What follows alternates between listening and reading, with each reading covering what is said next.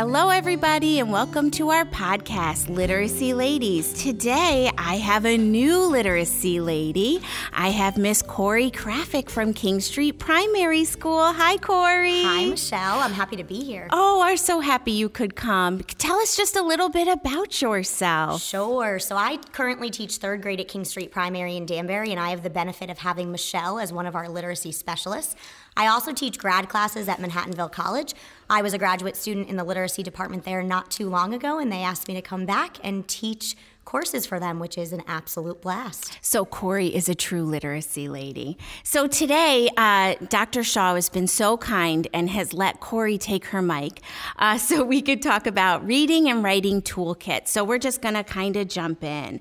And we'll talk about toolkits like more from a teacher's perspective, not so much of like a primary and intermediate perspective. But, toolkits are the new hot thing, hot thing.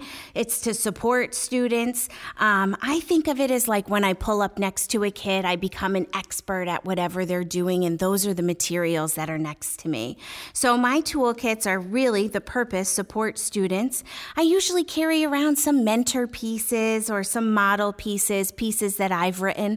I'm kind of spoiled because my son is my writer, so I kind of steal his things when they come home from his writing folder, and his pieces are my model pieces. But also a toolkit kind of gives you mobility, and as a literacy specialist, like you may be working in first grade in the morning and then kindergarten in the afternoon, and you sit next to kids, and usually a toolkit will come with you. So it's really nice to have all of those important pieces moving with you throughout classrooms. It also engages students in one-on-one groups or one-on-one conferences, or maybe there's two kids that you pull up next to and you can have a little small group. But a toolkit is going to help you become an expert right as you're kind of pulling up next to kids. And like I said, it can be big. It could be a whole file folder of things, or it could just be like a couple of your go-to anchor charts and whatever you feel comfortable using on the spot with kids. Corey, what would you like to talk about first, reading or writing toolkits? I'll talk about writing, Michelle. Yahoo! So what I've taken on the chore or the task of this year to make my conferring and my work with students easier in writing, I've created a narrative toolkit, an opinion toolkit, and an informational toolkit. So I have a toolkit for each of my genres, which just makes it a little bit more accessible for me and also accessible for my students. So when I pull up to them, I only have to bring my opinion toolkit if I'm working with them on opinion writing. As you said before, Michelle, toolkits really should be purposeful, and they should be helpful not only to us, but also to our kids. So it's important that the writing pieces that we're using and that we're demonstrating with kids are familiar. They can be those stories that you've written as a class. They can be mentor pieces from previous year's students or your students in your classroom right now. And it's just helpful that the kids know these pieces so that they can work on the revision work with you when you pull up to them. It's also important that your toolkit is intentional, and so you can manipulate those class writing pieces in order to do the work that you want to do with the student that you're pulled up to at the time. So that revision work or adding on or revising and editing is really important to do, and those pieces will be helpful. Mentor texts are also really important, and I load up my toolkits with mentor texts. Mentor texts are a powerful tool that make a writer's thinking visible. And not only do we lean on mentor texts of well-known authors, but we also lean on mentor texts from the students in our classrooms in previous years or in current years. And so you want to find texts that you know and love well, because the better you know a piece, the more you'll understand it and be able to use it. We talk about quality versus quantity. You don't need to have a ton of mentor texts. You want to have ones that you can use in multiple ways. And too many can be overwhelming for kids. So the fewer with rich writing, the better. Familiar texts for students are also very helpful. The students should know the story well. You don't want to spend time reading them with the kids. You want to be able to just pull up to a part that they've already seen and zoom in on what the author has already done. The same text can also serve many purposes. So we can look at if we're thinking about informational writing, we can use the text features and the diagrams in the text to model for our writers, but we can also use the introduction to model a strong introduction for our writers. So you can get a lot of bang for your buck with just a few texts. And then We can also demonstrate with mentor text. One thing that I like to do is to have an anchor chart or a wall or a bulletin board with marked up copies of my mentor text so that when I can't be with my students, when I'm not conferring with them, they can go up and they can lean on those demonstration pieces. So mentor texts and student pieces are a huge part of my writing toolkit, as are the anchor charts that we use.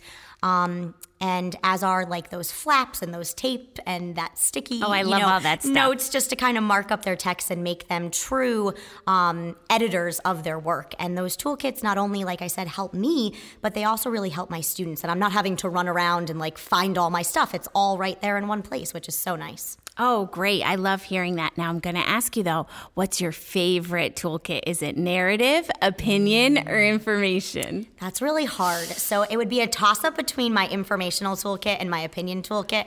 But I have to say, informational writing is my favorite to do with my third graders. So I would go for my informational toolkit. See, I was going to think, I totally hear you with information, but I was going to say opinion just because your kids have such strong opinion pieces. Thank you. That I feel like you have a really good handle on that. It's a toss-up. The opinion work that we just did was so fun. So I really have to say, like, I'm really riding that line. I think both. Let's go with both. Both. So for reading toolkits, so teachers, when you're making a reading toolkit, and I love what Corey said, like find some pieces that are multitaskers. You have a great little short piece that has a great introduction. You can use that for writing and then keep it the same copy in your reading toolkit. You're probably going to have a reading toolkit for each genre that you're teaching or each unit. Gosh, I hate to go to Primary Land, but let's take a drive there.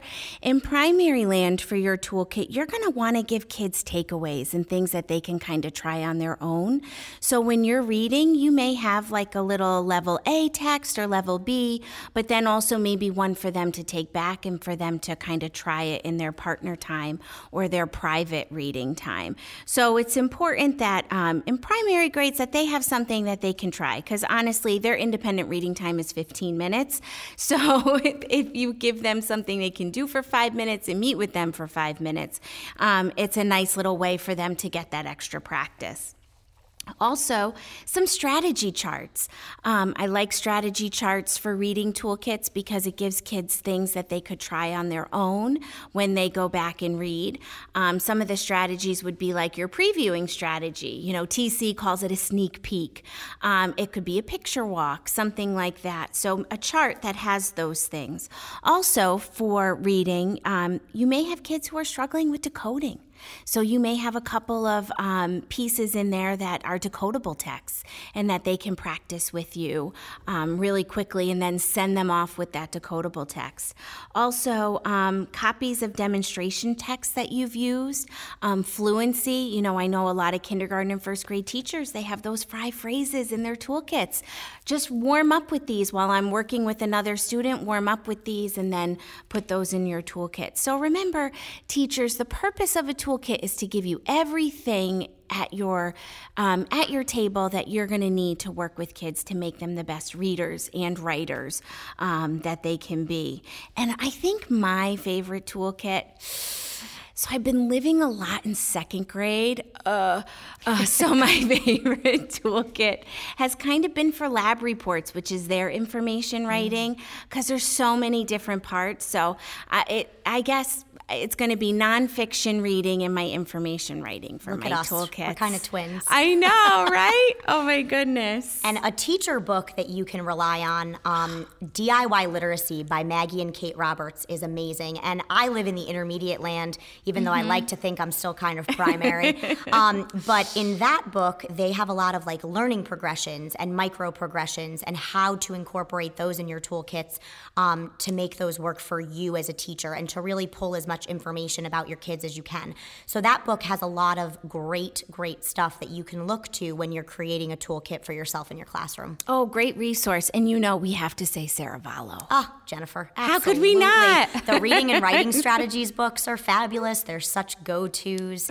And you can find a lot of great things to make anchor charts on and strategies to help your students with when you pull up to her or him. Right. Great. So teachers, we want you to go off and feel empowered in making your toolkits, and start small. Start with your favorite genre. Start with a text that you love and add some things to that. Think of your classroom. Think, are they struggling with fluency? Are they struggling with word accuracy or comprehension? And build those things into your toolkit. So it's really just to help you become an expert and to help your kids move forward in reading and in writing. Well, Corey, will you please come back to I would Literacy? love to. This was so fun. Oh, goodness. So you can listen to us on the WestConn media station, and we hope to hear from our teachers. We love when you leave us like little notes on Blackboard, and we will look forward to talking again. Thank you. Thank you.